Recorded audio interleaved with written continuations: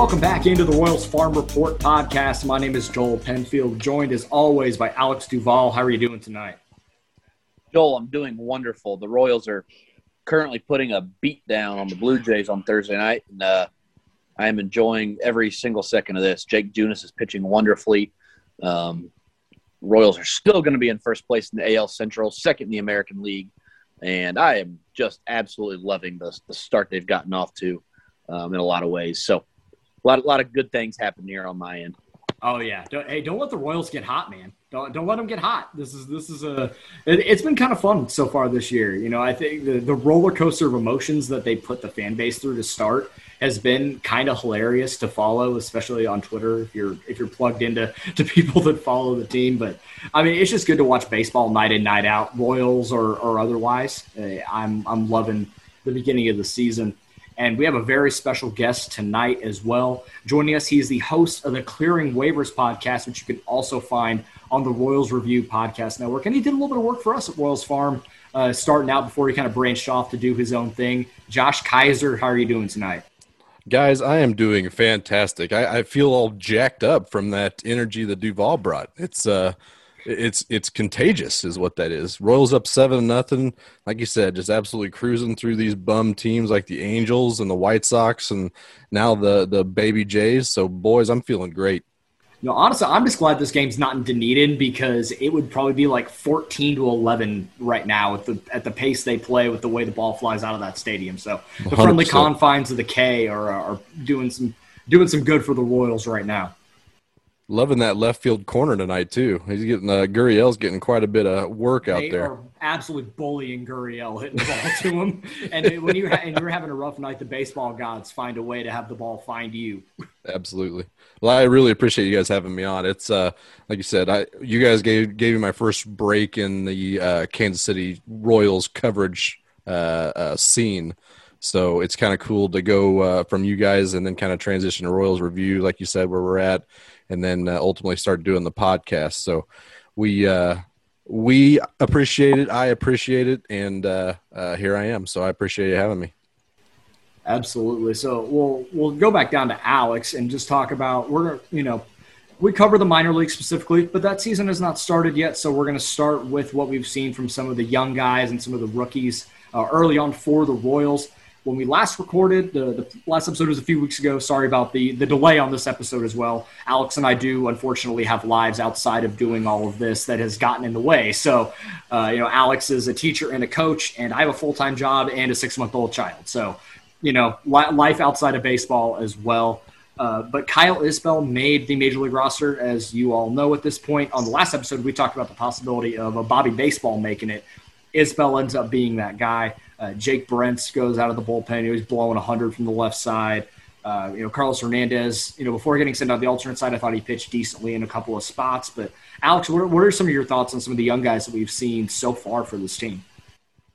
Yeah, Isbel, I think there's two distinct things I took away from his early debut is, A, he is very clearly not ready to be at the big league level yet. But, B, when he is ready and when his pitch selection is a little better and his pitch ID is a little better and his discipline at the plate's a little better, his tools are going to play. I mean, he was hitting – I should have had this pulled up. I knew you were going to ask me that, and I didn't pull it up. But he was hitting well. Like, the balls he was hitting he was doing fine with. And I don't think it's a lack of skill. It's not like he got up here and my thoughts are, oh, man, maybe he's just not good enough to make it. I mean, he was hitting 250. Like, that. I mean, that's okay. Like, for a rookie and his first go at the big leagues, hitting 250 is fine. There just wasn't a lot of power, and there's almost no walks coming with that, with striking out almost in half of his plate appearances. So my takeaway really was his skill set is going to play. I think he will be fine in the long run, but I think it's pretty obvious. He got rushed here, and, for better or worse, he's going to need a little more time before he can be a productive big leaguer every day. But I am really, really happy with the way that his skill set played at his first shot at the big leagues. For sure. And I'm happy that Isbel ended up making the big league club. You and I have been really high on him really since the Royals drafted him in 2018. I think we've had him in our top 8 or 10 for his entire time in the Royals system. So it's nice to see a guy like that get his opportunity. And early on, I mean, he was hitting the ball well, putting together really good at-bats early on. The results just weren't there. The league adjusted to him very quickly, which happens. You know, you see guys that'll light the world on fire for the first 15, 20 ABs, and then they struggle for their next 15 to 20 or more because the league has adjusted to them. Now it's him adjusting to that adjustment, which is going to happen, and he's going to be fine. I'm not concerned about, you know, long-term that he's going to be striking out 50% of the time. He's not. I think his tools are absolutely going to play. He's played a good right field. He's run the base paths really well.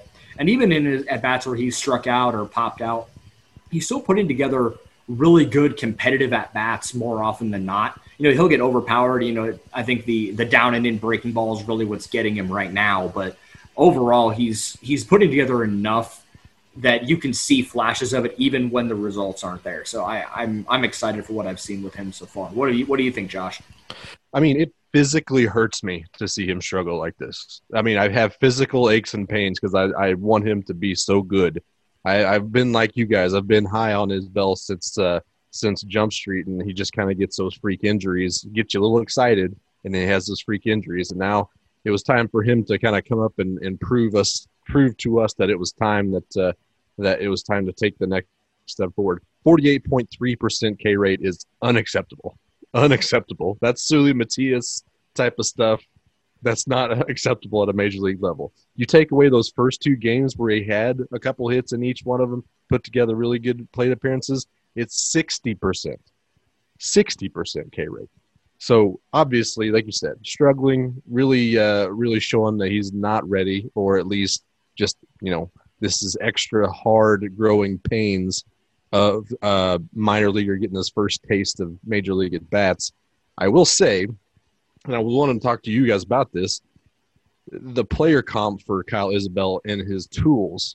Where are you guys at? Because I've got an example of it here that we all very much are aware of, and he too struggled right out of the gate. But I'm curious to see what was your player comps for Kyle Isbell kind of coming into the season?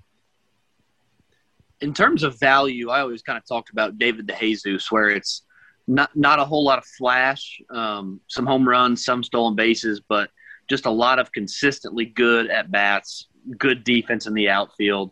And David DeJesus, I don't know if people remember, I mean, he had 4 wins a couple times under his belt. I mean, he was just a very, very consistently good player. And so in terms of value, I think that's kind of where I pegged him is I don't think Kyle Isbell will be an all-star. I mean, he may sneak one in, but I don't think he's going to be an all-star every year or anything like that. But if he can be just a 2 to 3 win player in your lineup that you pencil in, set and forget, in right field or even left center field, wherever the Royals need him. In terms of value, that was my favorite comp. But I think I know where you're going in terms of like Andrew Benintendi with the tools.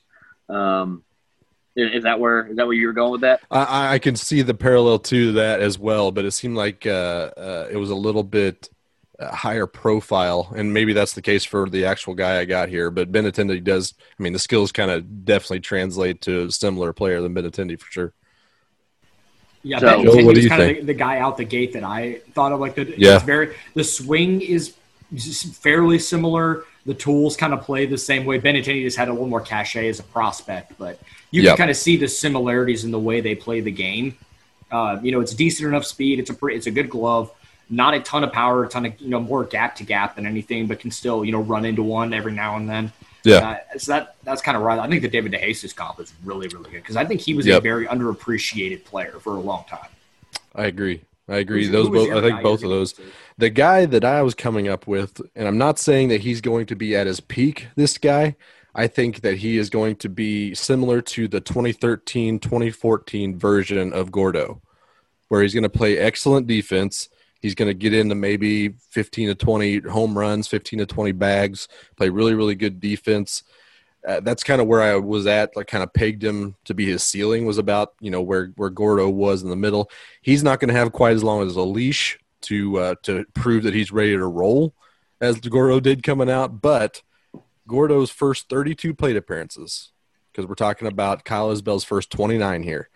He had a 395 OPS, 34.4 K%, 0 walks, and 1 extra base hit And it didn't really get much better until mid-June when he finally started to put a bit more at bats and kind of running into more of them. So I kind of like that.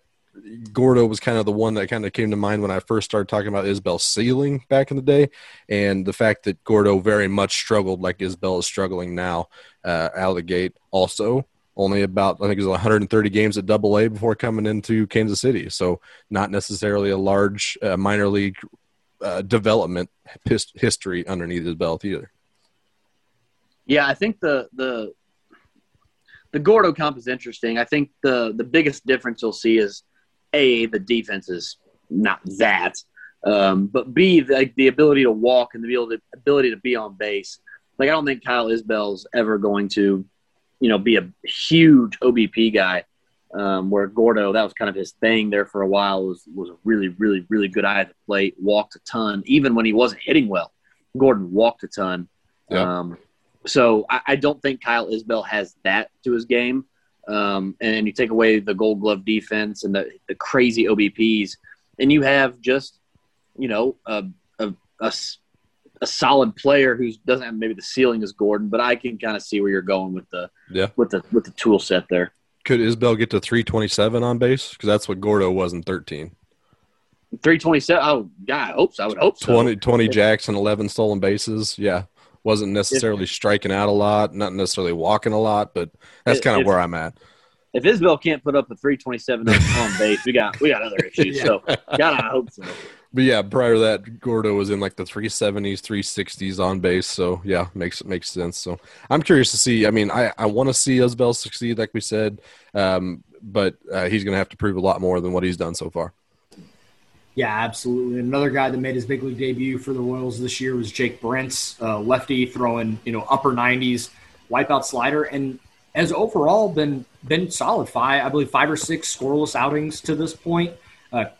Fastball command's a little iffy, but when you throw as hard as he does, your margin for error is a lot greater. So, Alex, what have you thought about him? He is proving his salt early that he can pitch in some decent high-lever situations and get outs at the big league level, fastball, slider. And we've seen it up to 100, fastball or sliders wipe out at times, and he's only going to get better. Yeah, dude, I've been insanely impressed. Mostly because this should speak for itself, but anytime you have a lefty that throws 100 miles an hour, like, you would have expected him to have made his big league debut by 26. So when I heard about walk issues, I was like, man, this guy's going to have like no clue where it's going. And if you go back through his minor league career, I mean, he never threw 40 innings in any given stint at any given level. But like his last AAA appearance with Pittsburgh, 5.8 walks per 9. There's a in a 20 inning stint, almost 8. Like I just anticipated like some serious control issues, and he's been pretty good. He has walked a couple guys, but it's not crazy bad. And for a reliever, if you're picking your spots, walking guys isn't the end all be all. And man, it makes you wonder. It's like, wait a minute, this dude. I don't know what adjustments he's made, but I am ecstatic with what I've seen so far. Like, there's reason to believe that what he is doing is completely sustainable because he has been all over the zone so far.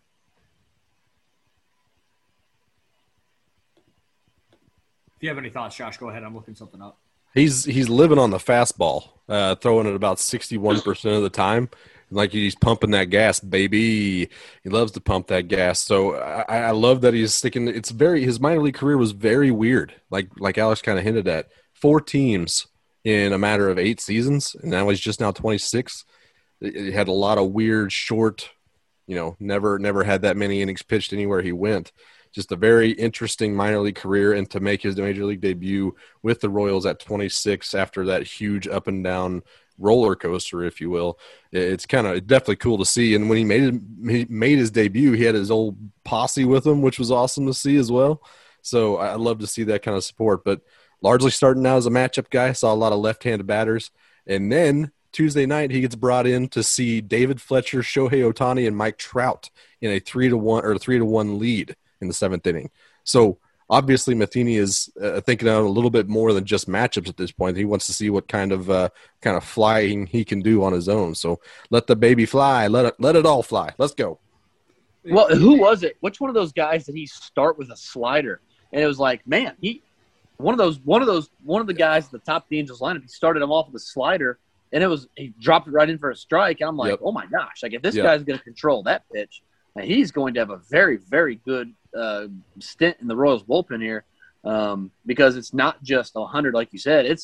If he can drop that slider in, he's going to be unhittable at times, because that is just so much velo coming from the left side that, man, that after he threw that pitch, and I legitimately, like, that was kind of I don't know if it was a turning point for me, but it sold me on Jake Brentz. Like, if he's going to be able to do that, like, this dude's going to be really, really good.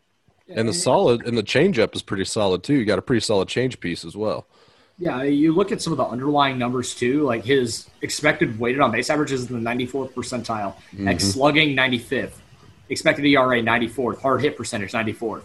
Like a lot of the underlying stats are showing that what he's doing right now it's legit. It's not a bunch of bad luck or good luck, I guess. That guys are barreling him up and he's hitting right at people. Like, he's missing barrels. He's not giving up a ton of hard hit balls, and nothing is really, if it's that, it's a single. There's not a lot of damage being done against him.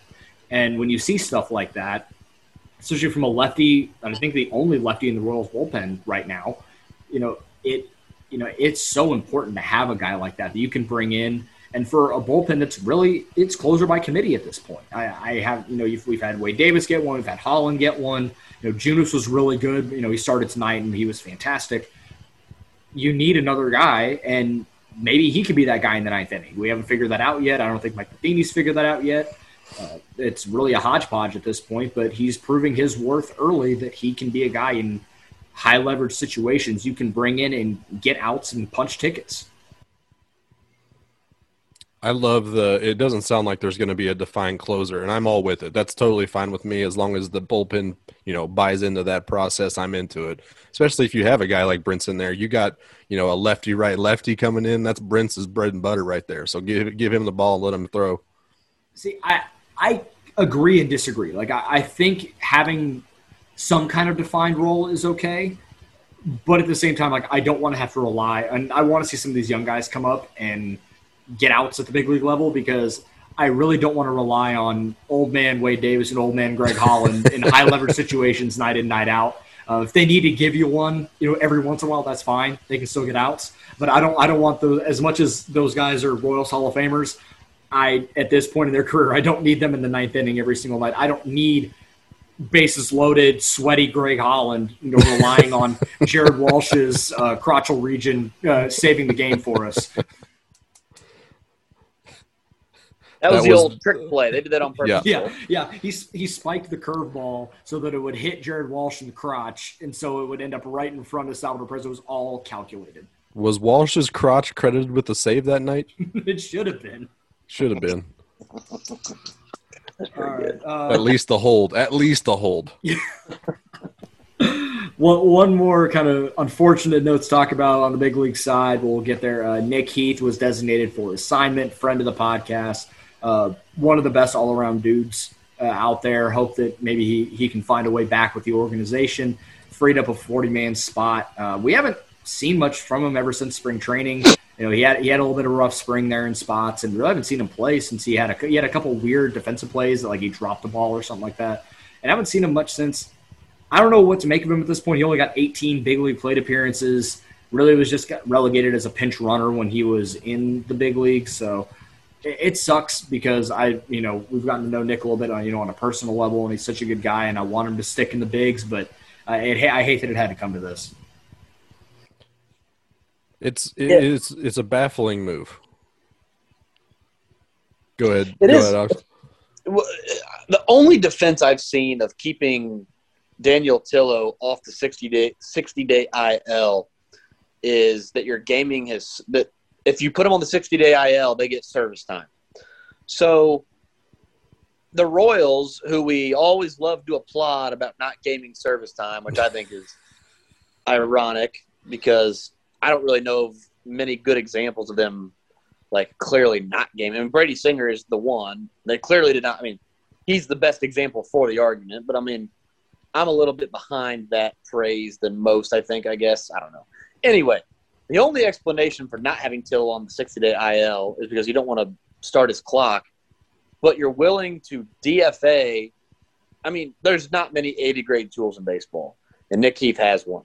Mm-hmm. So you're willing to DFA an 80-grade tool of any kind to keep Daniel Tillo from garnering service time, or you're telling me that a guy that just started his throwing program is going to be back in the next 60 days to be in the bullpen? I don't think so. So I don't really know what's going on there. That move is so weird to me. Like, one of two things is happening. Either one, Daniel Tillo is going to be back sooner than we all realize, or two, they are totally gaming his service time by their willingness to DFA a player who, by the way, they were more than happy to parade around when they're with their social justice campaign this offseason, and then DFA him at the first sign of needing a roster spot this spring. And I should add, like, I am the last person to be critical of the Royals. I think 99% of what they do is very, very, by the book. They do well by their players. They do right by their organization. But that one, I don't know where I'm at with this. He was in the Paint It Blue campaign. He was in that video going around. So you're like, is Nick Heath going to make the Major League roster?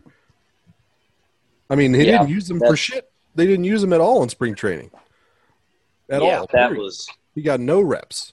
No, that was weird. And it was weird, too, because early on I don't know that, dropped is the right word, but he kind of misplayed two balls in the outfield early on. It was like, who didn't in Arizona? Right. It's like all of a sudden we didn't see him anymore. So I don't know, man. Maybe there's some stuff going on behind the scenes, but knowing Nick and like the type of guy and type of attitude he carries, like I can't imagine him having been a problem. So it's really odd. It's really strange. And, like I said, I like to give the Royals benefit of the doubt. I believe they're doing right by their players. I believe they're doing right by the organization, but it's just very odd move there. And I mean, Nick Heath can bring value to a major league team right now. Which is why I'm concerned that he's not going to just end up, go through the waiver process and end up back in Kansas City. You mentioned it, Alex. There's not many 80-grade tools in baseball right now. And there's a guy sitting out there and a team goes, oh, wait, 80-grade speed? Okay, cool, and jump on that. And so I don't think it's a clear – like there are some guys that get DFA'd and you're like, okay, they're going to clear waivers. They're going to end up going to Omaha. No big deal, blah, blah, blah. They're going to end up back in the organization. There's no guarantee like that with a guy like Nick Heath with his speed. So – and they put him on the 40-man a couple of years ago because there was a good chance they were going to lose him in the Rule 5 draft. So it doesn't make a ton of sense to me why they would DFA him unless they're, again, like you said, Alex, unless there's something going on behind the scenes that we don't know about. But I wouldn't think that would be the case with as high character of a guy that Nick Heath is. He fits everything that you want in a Kansas City Royal player. And this one doesn't make a ton of sense to me at all. I'm with you guys on that. When we traded for Brett Phillips, I think I made the comment that Brett Phillips is going to become the most marketable player the Royals will have seen in 5-10 years. Might have been exaggeration. That's fine. But I really genuinely thought that Nick Heath could very well be that guy. He's got the charisma, very well spoken. He's obviously a handsome fella. And he had the opportunity to become a fan favorite. It seemed like every fan that's ever interacted with him has loved him, become a fan, absolutely a fan favorite. You're telling me that Ryan O'Hearn is providing more upside than Nick Heath right now? Are you telling me that Irv Santana and his 38-year-old ass is going to bring more value to this Royals organization? You telling me that Richard Lovelady couldn't have provided the same kind of output that Irvin Santana's bringing? You thinking Angel Zerpa is not going to clear waivers? Nobody knows who that guy is. He's clearing waivers. That's the thing. It's like I don't know, especially with Gerard Dyson. Okay, so and I don't mean to beat the drum that Nick Heath should be on the Major League roster instead of Gerard Dyson. What I mean is that you clearly value players like Gerard Dyson, and there is no player more like Gerard Dyson in your organization right now than Nick Heath. I mean, maybe there are some style differences in the field. Like I don't know that Nick Heath will ever be the offensive threat that Gerard Dyson was. When you're telling me like right now the value that Gerard Dyson's bringing to the team, what you've told the team is we value people like Gerard Dyson in the clubhouse, even if his value on the field has diminished. Nick Heath is literally they're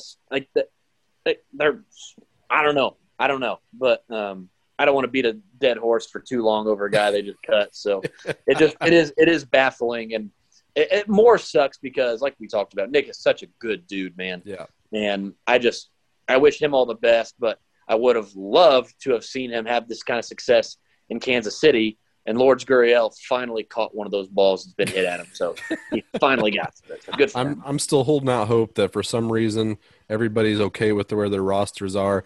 I'm keeping an eye on the Chicago White Sox because they like to grab our trash off the street.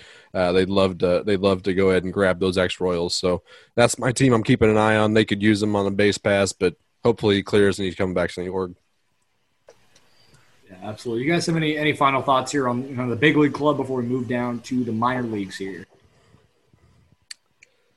I love there's a lot of momentum. There's a lot of team spirit right now. It seems like the start of the year is carried over. The honeymoon period is almost done, and then we're going to enter the throes of baseball season with the Royals' momentum still rolling. So love to see it, guys. We can hope so. I mean, we've seen flashes of the ceiling of this team. We've also seen some flashes of the floor. So they're yes. we'll figure out where they end up falling. But lots of it's baseball season, guys. Let's just bask in that if nothing else, right? That's right. All right. We're going to start hitting on some minor league rosters and predictions and things like that as the minor league season gets closer here, starting in the beginning of May. We'll take a short break and we'll be right back. So tonight we're going to preview in some form or fashion a couple of the minor league clubs for the Royals this year, the Low A and High A, which are brand new. If you did not know, it used to be the Lexington Legends and the Wilmington Blue Rocks. Now, staying in the South Atlantic League, the Columbia Fireflies are now the Low A team, and the High A is now the Quad Cities River Bandits, one of the best names in all of minor league baseball. They're in the Midwest League or whatever, the High A North or whatever the heck Major League Baseball tried to ruin these stupid names with. Anyways, let's start in Columbia. Alex, they've started to do inter-squad scrimmages with other teams as the season gets closer. Who are some guys to look for that are going to be in Columbia possibly? So the lineup they ran out there is Michael Garcia at shortstop, which we kind of predicted here at the site. Darryl Collins at left field, which we also had. Jake Means at third base, which is interesting. I think Jake hit well a couple years ago when he came into the organization, so I don't know that I looked too much into that, but kind of interesting that he's hitting third and playing third base in Columbia. Cale Emsoff, pumped to see what Cale Emsoff can do in a Royals minor league. So I say Royals uniform, but minor leagues. I think there's a chance that by the end of this year, heading into next year, he's the best catching prospect in the system. Ooh. Definitely keep an eye on Cale Emsoff there in Columbia. Brady McConnell was hitting fifth, playing center field. Burl Dixon hitting sixth in right field. Crazy athlete, phenomenal athlete. If anything happens with him, there is a ton to work with there. I'm not even gonna lie. Schmidt at first base. I am not clicking any bells right now. It's been a long day. Schmidt, first base. Anybody? Nope. Help me. Nope. Okay, that'll come to me. And then David Hawley is in there as an extra DH. But the big one that I think Royals fans need to keep their eye on, like in terms of like a younger guy, like an Eric Pena young, Omar Hernandez was catching. Or I'm sorry, he wasn't catching. He was DHing. But he's going to be in Columbia is what it looks like. So your catchers in Columbia looking like a Cale Emsoff, Omar Hernandez. Omar Hernandez is young. And I don't mean when I say this out loud, people are going to lose their minds. This is not at all what I mean. but he reminds me a little bit of a young Salvador Perez in that he's a contact-oriented hitter first with a big frame that could grow into power, and he's really good behind the dish. Like, I know for a fact somebody's going to listen to this go, you compare Omar Hernandez to Salvador Perez. No, I did not compare him to Salvador Perez. I said he reminds me a little bit of Salvador Perez. Raw athleticism, contact-oriented hitter that could grow into some power. Like, I don't think maybe Royals fans realize when Salvador Perez was in the minor leagues, he did not hit for much power at all, if any, really. I mean, I'm getting ready to pull it up. But Salvador Perez in the minor leagues, which, again, he wasn't in the minor league stateside for too long before he came up in 2011. His ISOs, when he got to AAA, 167. In AA, 143. He never hit 10 home runs in any minor league stint. But he never struck out a lot either. Most of his strikeout rates were below 11%. The only time it got above 11% was when he got to AAA. It was 12%. Never walked much, never struck out much. He's always had a good hit tool. Omar Hernandez, he reminds me of that in a way. And if I'm not mistaken, Omar Hernandez is also from Venezuela. So you're saying he's Salvador Perez? That's what I'm hearing. I've already tweeted it. I was trying really hard not to say that. I tried. Hot takes and comps like that are sometimes good for on-air stuff. So they'll go straight to the Royals fan base head. I mean, that's already that's set in stone, Duval. You've done it already.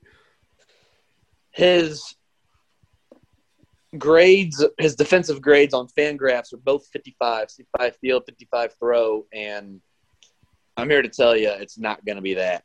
This kid is really, really good behind home plate. Like, future hit tool, by the way, 55. So I'm just throwing it out there. Is usually a little more conservative on their grades, aren't they? Yeah, I know. You're getting excited, Alex. You got to stop it. But the guy that I would want to hit on is Darryl Collins. I mean, what he did in the Arizona League, I think because he was there with Bobby Witt in 19, wasn't he? He was like their best player on the same team. His stuff is stupid. And you put him in there, and I bet there's a good chance we're going to see Eric Pena in that Columbia outfield as well. Those are two guys that are young with ridiculous tools and a ton of power. That is going to be the main storyline that I'm going to look at as the young outfielders. There are two guys that are going to bet by the end of the year they're going to be two of the top hitting prospects in the system, up there with Bobby Witt. And we already have Pena really high. I think we have him number 5. And then we had him above Isbell, actually. Mm-hmm. And I think Darryl Collins was either fringe top 10 or just outside. So these are two guys that are going to be, I'm not sure how long they'll be in Columbia. They might spend the full year just because they're both, 17, 18, 19 years old. But they're going to be two guys that Royals fans are going to know about by name very early on in 2021, I think. Well, and one thing I kind of glossed over, we should probably give it the attention it deserves. Anybody catch what position Brady McConnell was playing? Yeah, I was going to say that was the development that I wanted to hear about because he came out this offseason saying, I'm a shortstop. I'm going to be a shortstop. You can try all you want, but eventually, it's really hard for an athlete. When athletes are bred to be ultra competitive, right? They are taught to be competitive. You're the man. And if you're not confident, you can't be the man. Well, it is really hard for an athlete to also go, hey, I play for the same team as Adalberto Mondesi and Bobby Witt Jr. I might need to find a different position to play. You just might need to find somewhere else to go. So Brady McConnell in center field, I would guarantee you 100% he accepted that mission with open arms. I guarantee you he did not fight that. But if he's going to make it, he's got to find a place to play. He is crazy athletic, and I love the fact that they've got him out there in center field. I'm kind of excited to see what he can do. Yep. I've been enthralled with him since he came into the organization, wanting him to really rooting for him to succeed. And with all the stuff he was going through and kind of took that hiatus, makes me definitely root for him. I mean, those are the kinds of stories that I love to be able to look back on in an Alec Lewis story in the Athletic and be like, that's an awesome story of, overcoming your own mental, obstacle. So I just love hearing stories like that. So Brady O'Connell is a big one that I'm rooting for sure. Wherever he plays, I mean, he can do whatever he wants as long as he's in the game. Who are some of the pitchers that are down there in Columbia? Were they listed at all on that roster deal? Mm-hmm. Adrian Alcantara is down there. Anderson Paulino, owner of the 100-mile-an-hour fastball. And then the bunch of Heribert Garcia is actually a pretty good name to know, Latin arm out of the Dominican, I think. In any case, younger guy, big fastball that I'm excited to see just kind of develop in any case. Like, I thought there was a chance maybe he would start in Arizona, but if he starts off in full season ball, I think he's a guy Royals fans should definitely have their eye on. So Adrian Alcantara he reminds me more of like I don't want to say Brady Singer because he's not at all. He's nothing like Brady Singer. But in terms of, like, he's not going to strike a ton of dudes out. Like, he's not overpowering fastball. He's not huge wipeout slider or massive hammer of a curveball. Like, his stuff is really good, but he's more of a pitch to contact, be crafty, get outs. I don't want to say the hard way, but get outs the hard way. He's not like an Anderson Paulino who's, here's my fastball and I dare you to hit this type of pitcher. But I'm really excited about Alcantara regardless. All right, let's move on to Quad Cities. Can you give us the rundown there? You're the one that has it pulled up. I don't. So you're the one that's going to do it, and we'll go from there. That's fine.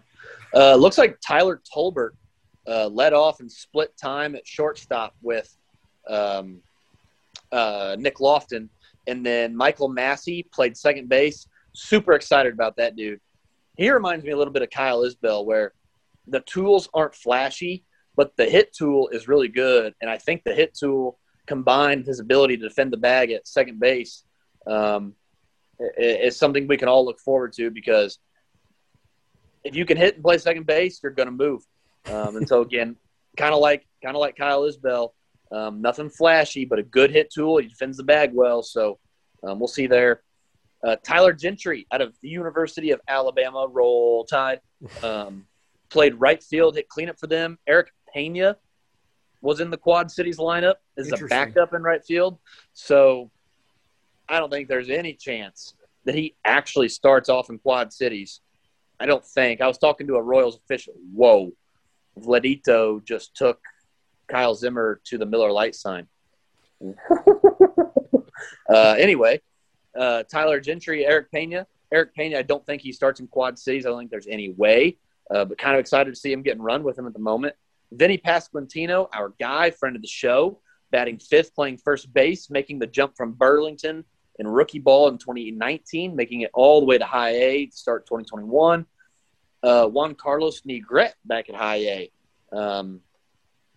We'll see. A lot of tools there. Nate Eaton playing third base for Quad Cities. Michael Amodi catching, huge power, like Mike Zanino type of player there. All or nothing, decent defender behind home plate. John Rave in center. John Rave hit an opposite field home run the other day in their scrimmage. And then you have, Tucker Bradley. Tucker Bradley playing left field with the high A lineup. Another guy I'm excited to see, man. When he was at Georgia last spring before the season got canceled, he was playing his way into like a top 3-round pick. Like he wasn't going to Andrew Benintendi or Hunter Bishop himself to the top of the first round, but he was going to be close. Like, he was absolutely crushing the baseball. And then I want to mention really quick that Christian Chamberlain threw in that game for Quad Cities the other day, had an immaculate inning, and reports where his fastball was up to 95. That dude, we'll see, man. He is funky, and he is polished. And if his fastball is going to be in the mid-90s, I saw a report that over the offseason he was 97. If Christian Chamberlain is 95, 97, he's a steal. Oh, yeah. So I'm excited about that. But this lineup, for me personally, to start the year, May 4th, will be the one that I watch the closest. If there's an opportunity for me to watch some minor league baseball, they're all on. I will probably have the Quad Cities lineup up the most often as long as I'm able to get their MILB TV up, which, by the way, great news for minor league baseball fans. I got my email from MILB TV today, and they renewed my subscription rolling right into this year, which tells me they're confident that May 4th we're going to have minor league baseball. That's good. That is fantastic news for not only us at this site doing what we do, but for fans of minor league baseball in all these cities that were deprived of it last year, finally getting it back. And for a city like like Davenport, Iowa, that where's your closest major league stadium, to have that, Columbia, South Carolina, it's a big deal for these guys. So I'm very excited for that. Looking at this Quad Cities lineup, there's a ton of dudes in there. They said seeing Pena in that lineup is interesting, or at least with that roster is interesting. If he starts in Quad Cities, then the hype train is going to – you're not going to be able to stop it, for one thing. But there are just some really good college dudes in that lineup. You get our guy Vinny. We're gonna pound the table for him for as long as he allows us to. But you get Tucker Bradley and Tyler Gentry right out there that just knock the cover off the ball. Like the way Tucker Bradley was sitting in Georgia, like you were talking about, his swing is ridiculous. It's so good. Nick Lofton is going to be really intriguing as well. I think really a ton of versatility, but plays a lot of short. I know people want to compare him to Witt. He's not that, but he's a solid ball player. Probably going to be a big leaguer in some capacity. As I think he's athletic enough to kind of bounce around and be a super utility type. And Christian Chamberlain. I'm a lefty. When you talk about a lefty throwing 97, that just does things for me. That's why I love watching Jake Brent so much. If he has a changeup, I don't know if I'll be able. It might be NSFW watching him pitch. But I'm excited for what this lineup at High A is bringing. There are a ton of guys that the Royals have done a really good job in talent evaluation in the draft the last couple of years, and we're going to see it all come together for those guys right there. And, I mean, Wilmington won the guys in High A couple of years ago. They won, and this team is just as good, I think, even though they don't have the prospect cachet that Wilmington team did a couple of years ago. They're just a bunch of solid ball players that, there aren't a ton of crazy flashy tools and, and all that, but they're just solid ball players, which in Kansas City, you can't help but love that. The Quad City Grit Bandits, is that the new team name? Grit Bandits? Just grit Drake from top to bottom. Love that one. Yeah, shout out to Drake. Carrying the grit cross for my guy out there. The Grit Bandits. That's actually pretty good. I like I'm that a excited lot. about this lineup, man. And Tyler, by the way, Tyler Tolbert leading off. I don't know, Royals fans are super familiar with that name. He is insanely fast. I don't know how many stolen bases he had. I'm going to look it up very quickly. There he is. Tyler Tolbert. When he was in rookie ball a few years ago, 2019 draftee, he stole 28 bases in 50 games at the rookie level while hitting he didn't hit very well, but again, 28 stolen bases, like that's the dude can fly. And by the way, like I knew he was listed as like a shortstop. I mean, what is Fangraphs? Fangraphs has him as a center fielder. So by the way, just mentioning the fact that he was playing shortstop is kind of cool because I always remembered him as being a center fielder. So going to follow that one very closely. Among all the college names that we mentioned, Tyler Tolbert is definitely someone Royals fans need to be very aware of, especially in a lineup that looks like this could be their opening day lineup, right? You got Michael Massey, Nick Lofton, Tyler Gentry, Vinny Pasquantino. Like most of these guys look like they might start day one. To have Tyler Tolbert leading off playing some shortstop, very, very cool development to see there. And if we've learned anything tonight, it's that shortstop and center field are interchangeable, right? You can play one, you can play the other. That's what I've learned, it seems. I guess that's what we're going to – Bobby Witt, Nick Lofton, Tyler Tolbert. Mondesi was in the rumor mill to hop to center field at some point too. So interchangeable. Apparently that's where Derek Jeter went wrong. See, he was meant to be a center fielder. I can't wait till Mike Trout loses a few steps and he starts hitting center field. Starts hitting shortstop.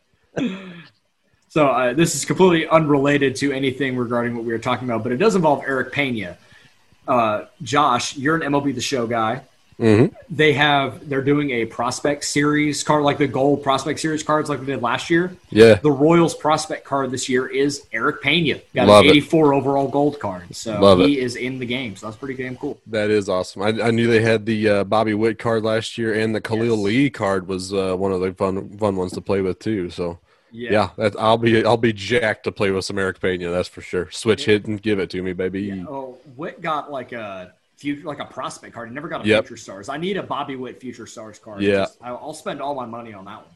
I'm sure he'll get one this year. The hype is too real right now. He's got to be future star level at this point. Bobby Baseball is going to be one of the best storylines in all of minor league baseball to follow this year and see what the Royals actually do with him. Because I mean, there were legit rumors that he was going to make the big league club. Like there was some smoke to it. But I mean, he's going to go to Double A and smash the ball. I get a really sneaking suspicion that we still see him at some point this year.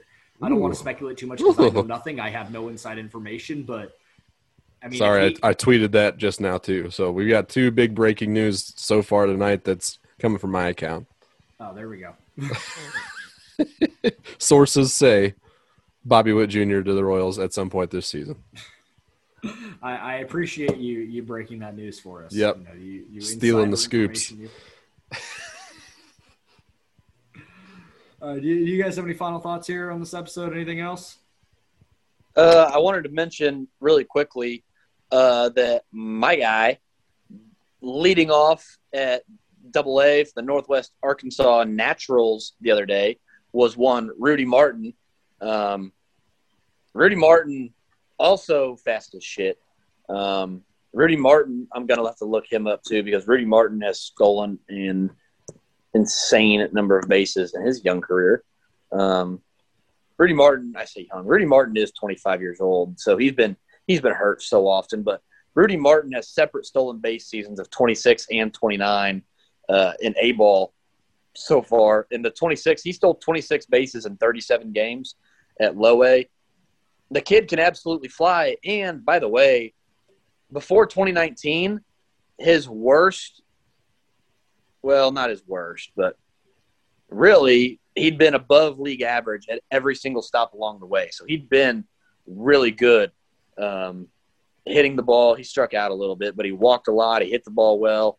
Kind of like one Nick Heath in a lot of ways, where a lot of stolen bases, too many strikeouts for a guy who doesn't hit for a lot of power. But he also walked a lot to keep his offensive value high. So I don't know that Rudy Martin will ever be anything at this point in his career, but to see him leading off, just to see him healthy playing baseball, was really, really cool to see. Well, I guess we'll do that next week. We'll talk about Double A and Triple A. I was about to get into that, but this episode's already gone long enough, I think. Hey, Josh, wait, I have to mention, before we leave Double A, we can talk about the rest of it next week.